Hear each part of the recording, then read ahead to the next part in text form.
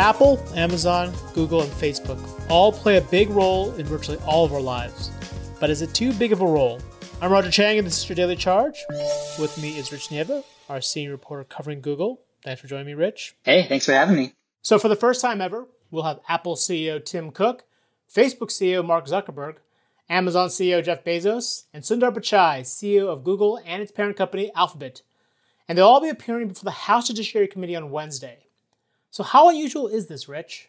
It is. It's very unusual, especially for those men who are super high profile to actually be in one setting together, kind of interacting. That's a big deal. Yeah, and as you note in your story, I mean, this has been a long time coming, right? There's been a lot of scrutiny in the tech world. It's been building up basically to this moment, right? Yeah, I mean, this has been happening for decades, really. If you look at AT&T in the 80s and the government breakup of that, and then Microsoft in the 90s. But really, this iteration started probably around 2016 after the election or during the election when lots of these issues came to light in election integrity, the security of platforms and things like that. So since then, the government has been taking a harder look.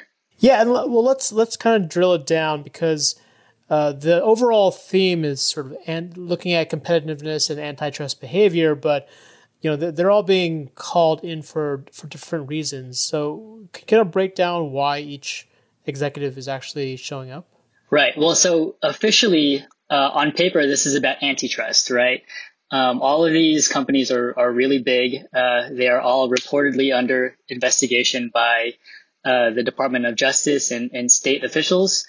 But it's also about everything else that lawmakers want to complain about big tech. And so, you imagine that these guys will be asked questions about anti-conservative bias, data breaches, data collection practices. So we expect it to be kind of a free-for-all in that respect. Yeah, and this is supposed to be a pretty long session, right?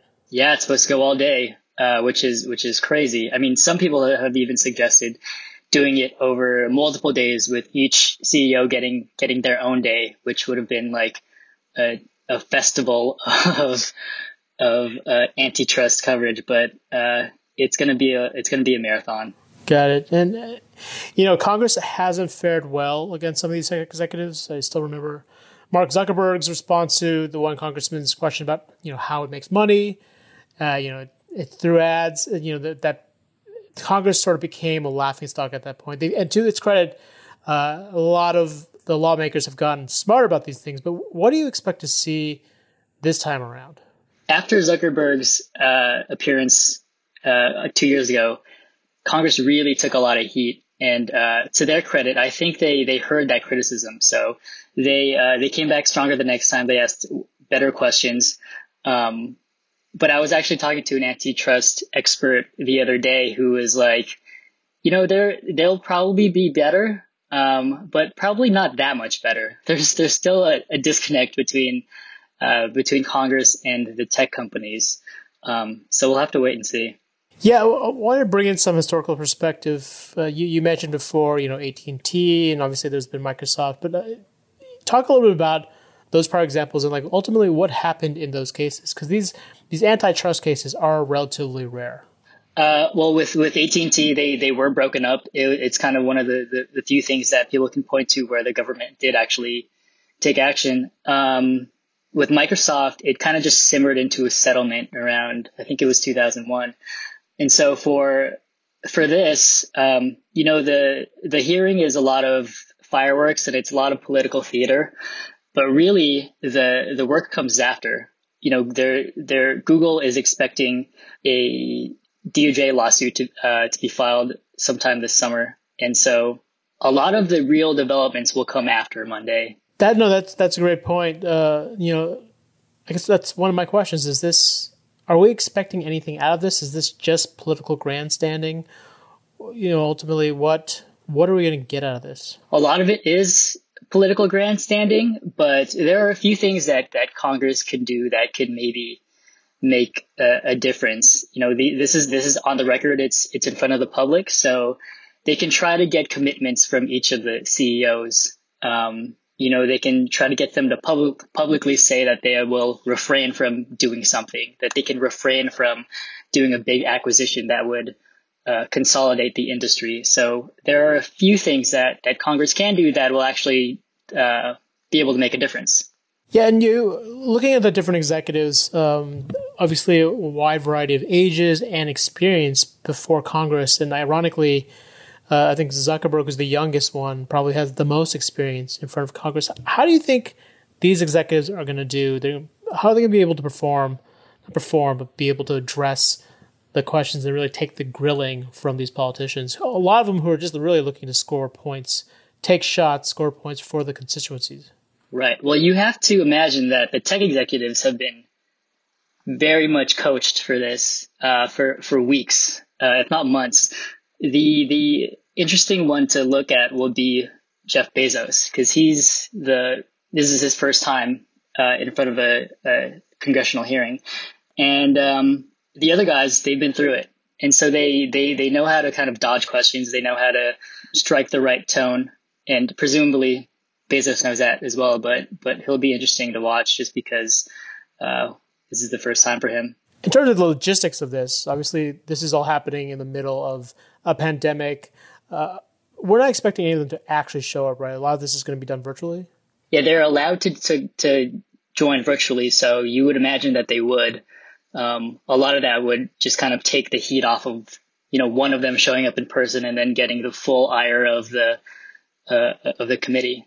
Right, and it's hard to have like a real zinger when you're doing it at someone's screen. Right, and that's one of the X factors that we should watch, which is we've all been on Zoom calls now. We're months into this pandemic, so if somebody forgets to unmute, or if you hear noises in the background, or if somebody just has a bad connection and is frozen, those will be things that could trip up one of the CEOs or one of the lawmakers and make for kind of maybe a viral moment. Who knows? Yeah, I know. I'm definitely keen to see what the backgrounds of all the CEOs look like. Maybe they're doing it in a bathroom, or they've got a party in the background.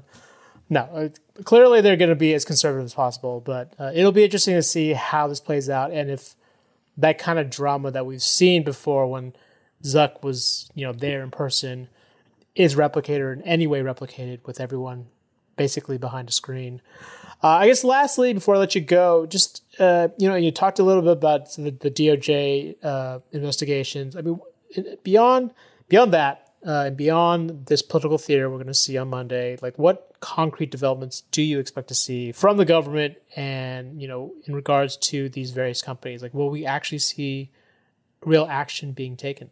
It really remains to be seen. This whole hearing is a part of a broader antitrust investigation that the House has been conducting.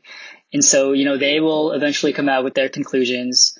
I mentioned the DOJ probes for all the companies. So, the details about those will come out.